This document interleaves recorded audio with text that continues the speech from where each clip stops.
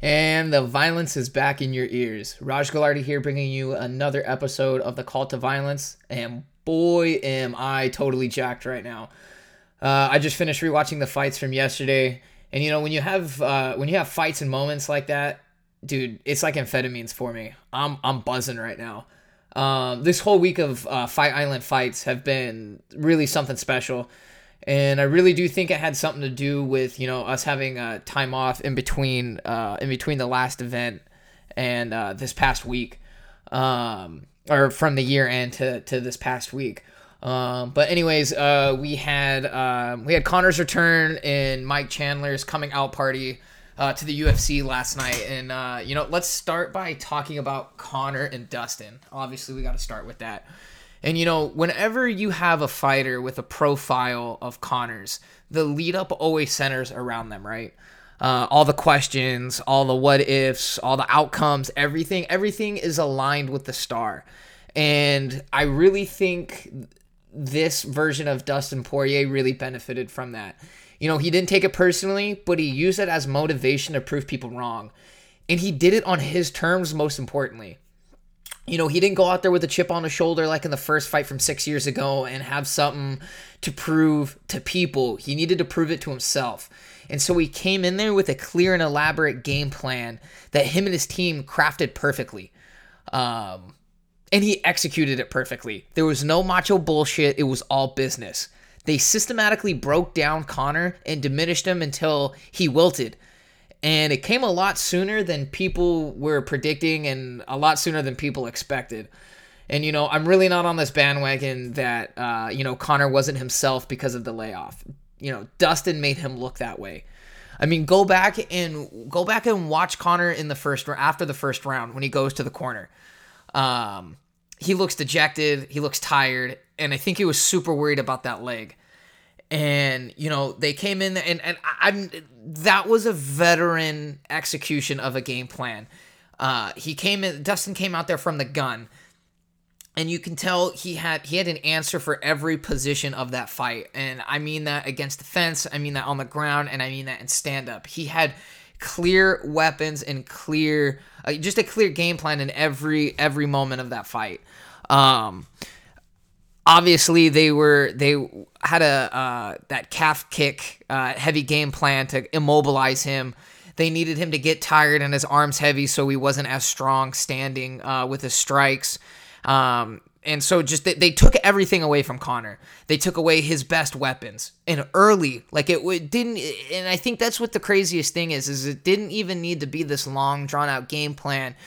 Where in the fourth and fifth it started, he started reaping the benefits. He started reaping the benefits immediately. I mean, after that first kick, Conor was not the same.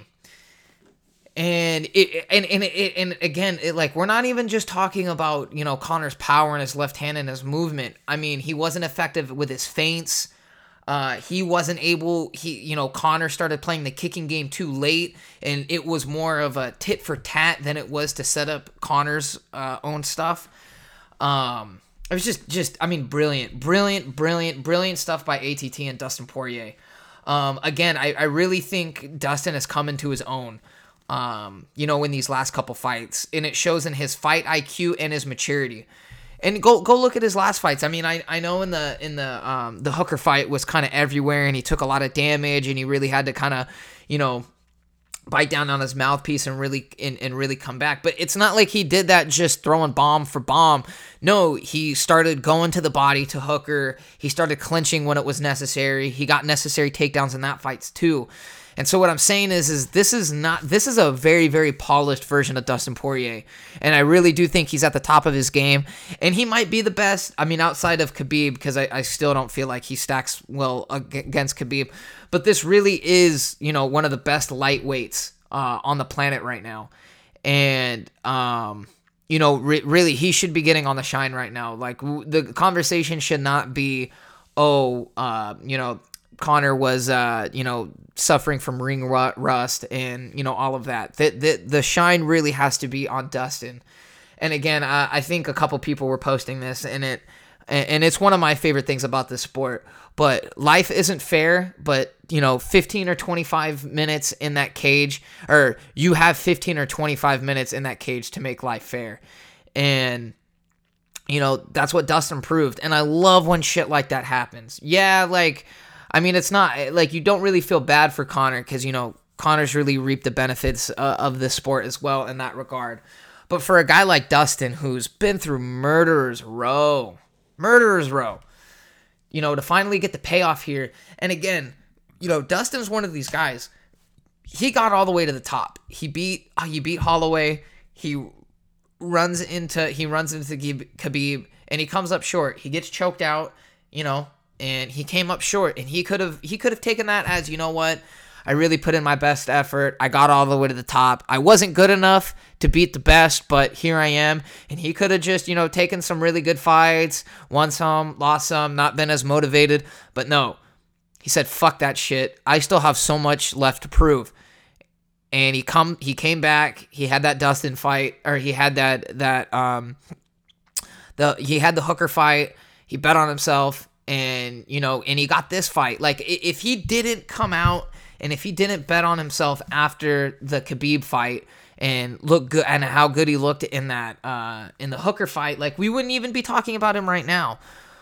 But because he has that mental wherewithal just to keep pushing and pushing and pushing and pushing and never give up and pushing, and that's so much easier said than done. Like, I hate when people come out on their soapbox and they like to fuck, I just, you just keep putting one foot in front of the other and take it day by day and all this bullshit. No, he lives that shit. He lives it.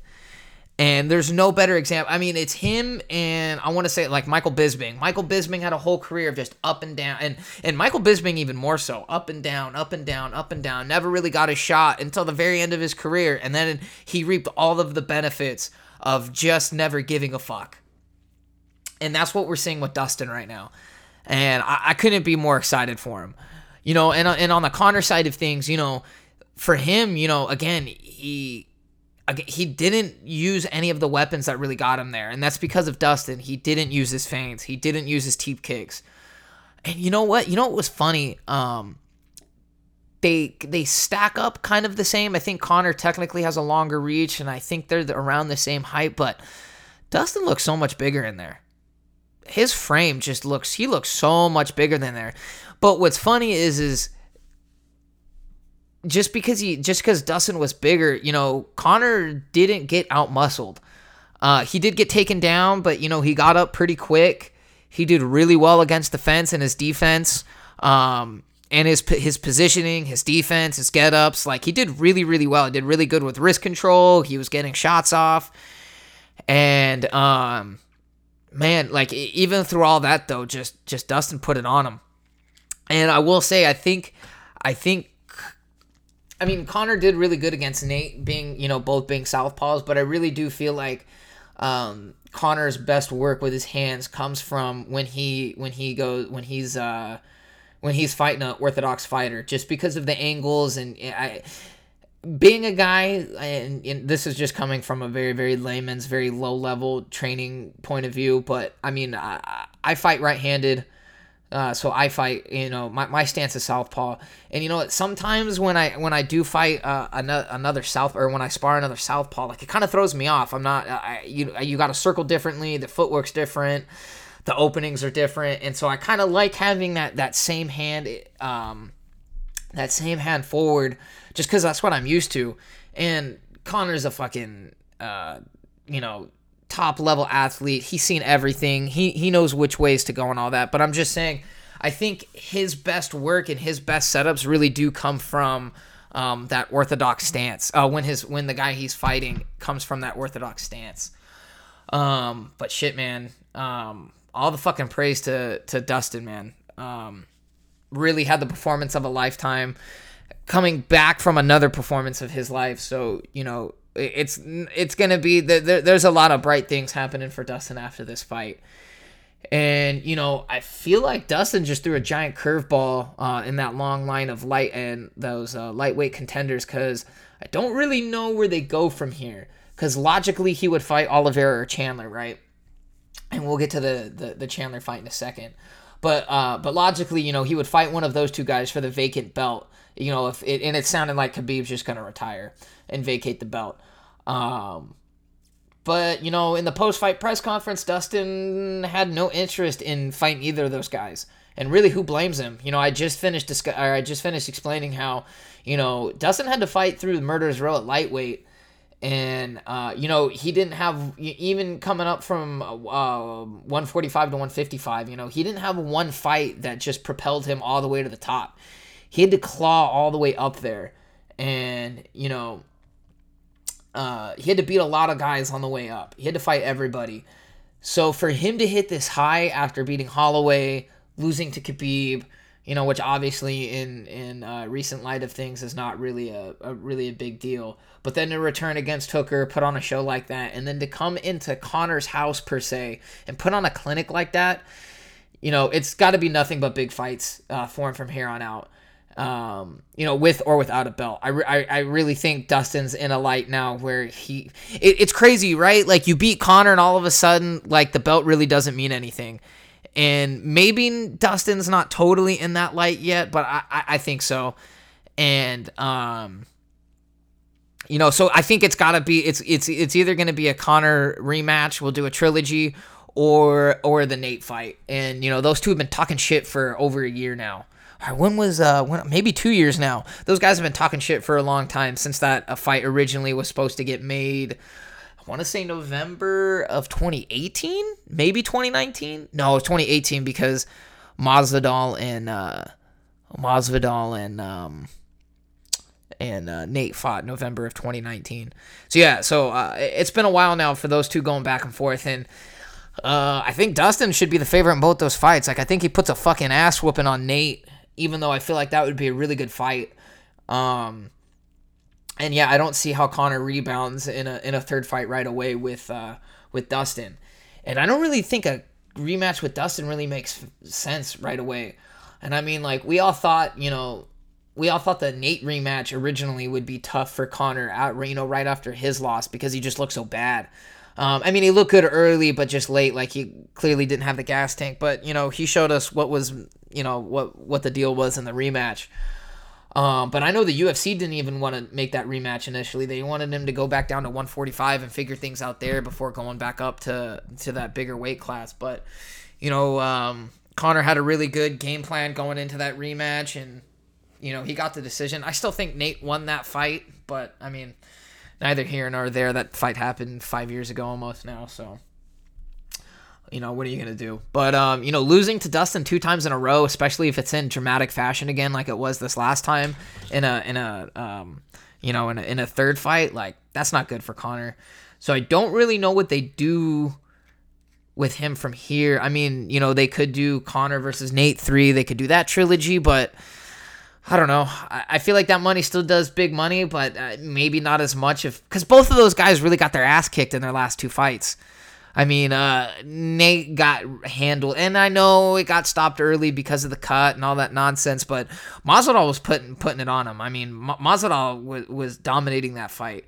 And same thing in this fight. Dustin put it on Conor. So I don't know how big that fight, I guess just because of name recognition, it's big, but I don't know how excited I would be going into that fight. It's more of a, who can pick up the pieces of what's left kind of a fight. And I don't think that's ever good promotion going into a fight. I really don't. So it's interesting. I don't really know what's going to happen. I guess we'll find out, in the next coming weeks what's going to happen with Khabib. And I guess this all just really depends on what happens with Khabib. And once Khabib makes that final decision about vacating that belt, I guess we'll have a little more clarity. But fucking props to Dustin Poirier. He's the man right now.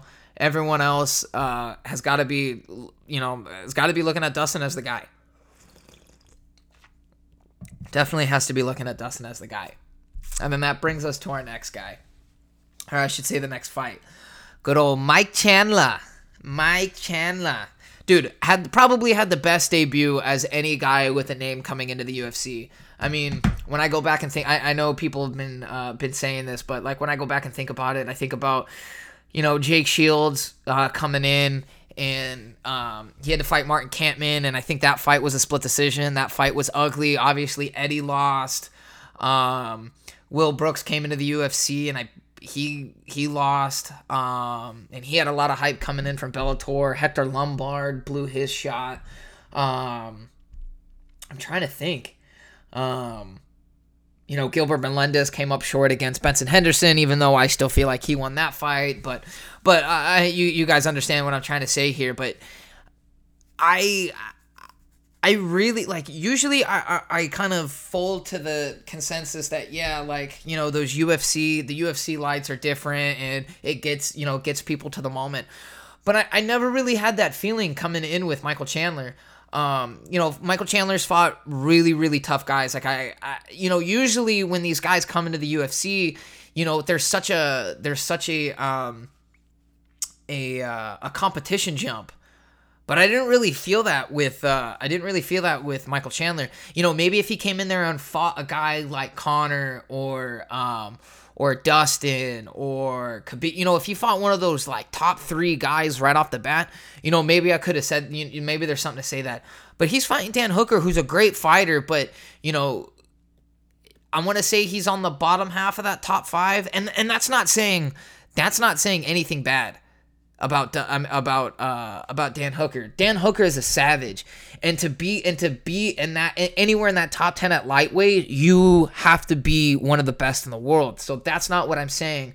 But what I'm saying is, if you go back and you look at Chandler's resume, I mean, 2 fights with Eddie Alvarez, Patricio Pitbull, who, and he got knocked out by Patricio, but that's on there. He has 2 fights with Patricio, and one was a lot younger in his career.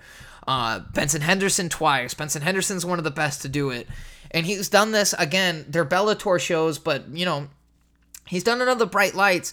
And in Bellator, he really was carrying that promotion on his back. So he really was carrying a lot of that, the pressure and all of that, which, we put on these UFC guys. And, again, doing the weight cut and everything for the Khabib fight against Justin, and going through the whole Dubai, protocol and COVID, like everything he did was set up for that moment, and he thrived in it. And so I really wasn't worried about, the pressure, the nerves getting to him, and he showed that.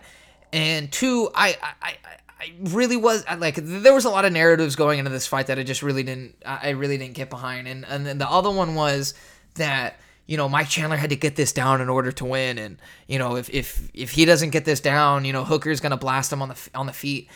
Yeah, does Hooker maybe have like better like technical boxing and technical striking? Yeah, but Michael Chandler is a very, very explosive wrestler who's got very, very explosive hands. I mean, he can cover distance so fast, and his angles and everything just comes very, very quick, and you don't have time to catch up to it. And so I didn't understand this notion where that he needed to get... When was the last time that Chandler had a wrestling-heavy game plan that ended up getting him the win? It's been years since anything like that, right? I mean, look at his last 3 fights, right? All quick knockouts. I mean, besides the Patricio fight where he was on the other end of a quick knockout. So, and again, that was a flash knockout. Like, that wasn't like a beating over time or anything like that. So I really didn't understand that notion of, Chandler had to get it down. I thought closing the distance might be tough, but it did take him a little bit to kind of understand how to come in on Dan. I keep wanting to call it Dan Dustin, and I don't know why. But let me kind of like regroup here, because I got a million things coming through my head. I'm sorry, I'm so freaking excited right now. But, I really think this was a lot of people were saying, maybe if Chandler would have came into the UFC a couple years ago, he would have had a better shot. And I don't really believe that. Again, that's another notion coming into this that I can't really get behind, because like Justin Gaethje, he needed to go through some shit, and he had to have some losses in order for him to really refine his style into what it is today. Chandler was also another one of those guys, very, very forward aggressive, kind of left his chin out there, and it put him in a lot of trouble, and it led him to getting taken down and out grappled in a lot of situations. It led him to get knocked out and hurt in a lot of other situations, and Now he's really refined his game to where like he doesn't have to be overly aggressive. He can really wait and pick his shots, and again, just really have a really refined game. And I think you're seeing, the evolution of it and the product of all that. And I don't think him coming to the UFC could have came at a better time than right now. And I really think he's gonna be trouble for all those guys at lightweight. Like, he's gonna have the wrestling in his back pocket whenever he needs it, if he needs it. And he can really mix it in. I mean, he can mix it in whenever he wants. He probably could have gone that whole fight without mixing in a takedown, and it would have been dangerous for Dan Hooker on the feet. He knew he was at a height disadvantage, and he set up everything. He totally disregarded the head until he needed to at the very end, right? Like, he was just throwing to the body. He was like, okay, I can't touch him on the feet right now, or on the head right now. So let me just keep throwing to the body. And eventually it will open up the head. And sure enough, a minute and a half, 2 minutes in, boom, it was right there for him. So again, Henry Hooft, with that one, had a great game plan with him. Dude, those Florida boys had a good night. Those, two different camps, but those Florida boys had a really, really good night. And he throws himself, Mike Chandler throws himself right in there. Again, we just talked about how I don't know if he gets a Dustin fight or what he's going to have to do. He's going to have to play the waiting game like everybody else. But, man, super excited for Michael Chandler being in the UFC and seeing what he can do, and really showing that, like, this isn't 2010. Like, the best guys, there's a lot of really good guys outside the UFC. And maybe UFC doesn't have all of the best guys. Hey, but did anyone else notice that Bruce Buffer introduced Michael Chandler as the former Bellator lightweight champion? I think that's the first time Bellator has ever been said on a UFC broadcast. And being announced like that they were using that to hype Chandler up. Times are changing, guys. Times are changing. There was a prop bet that Bellator ever gets said on a UFC broadcast, I would have definitely gone with no. So that was definitely interesting. We'll see if that keeps getting used, to prop him up. But other than that, it was a pretty good card. Amanda Ribas got upset, costed me some money, so that sucks. Joanne Calderwood looked good. I kind of missed the prelim just because I was at work, and luckily I got off just in time to catch the last two. And so I've kind of gone back and watched a few of the other fights, but for the most part, where the storylines lie and where all the excitement comes from. It was from those top two fights. So those are my undigested thoughts about the fights. I'm sure more will come out this week, and some clarity in the division will present itself. But until then, we just kind of have to stay posted. But UFC also announced the schedule for the spring, so I'm really excited to see those fights. We got Stipe and Ngannou, Jan and Sterling. Of course, we got Israel and Jan Blachowicz coming up. Israel trying to do the champ shit. But UFC will also go on hiatus this week, but then they're right back at it February 6th with a great main event with Alistair Overeem and Alexander Volkov. So I'm really excited to break down that fight once that fight gets a little bit closer. But you know what? Until that, guys, stay healthy, stay focused, but most importantly, enjoy yourselves.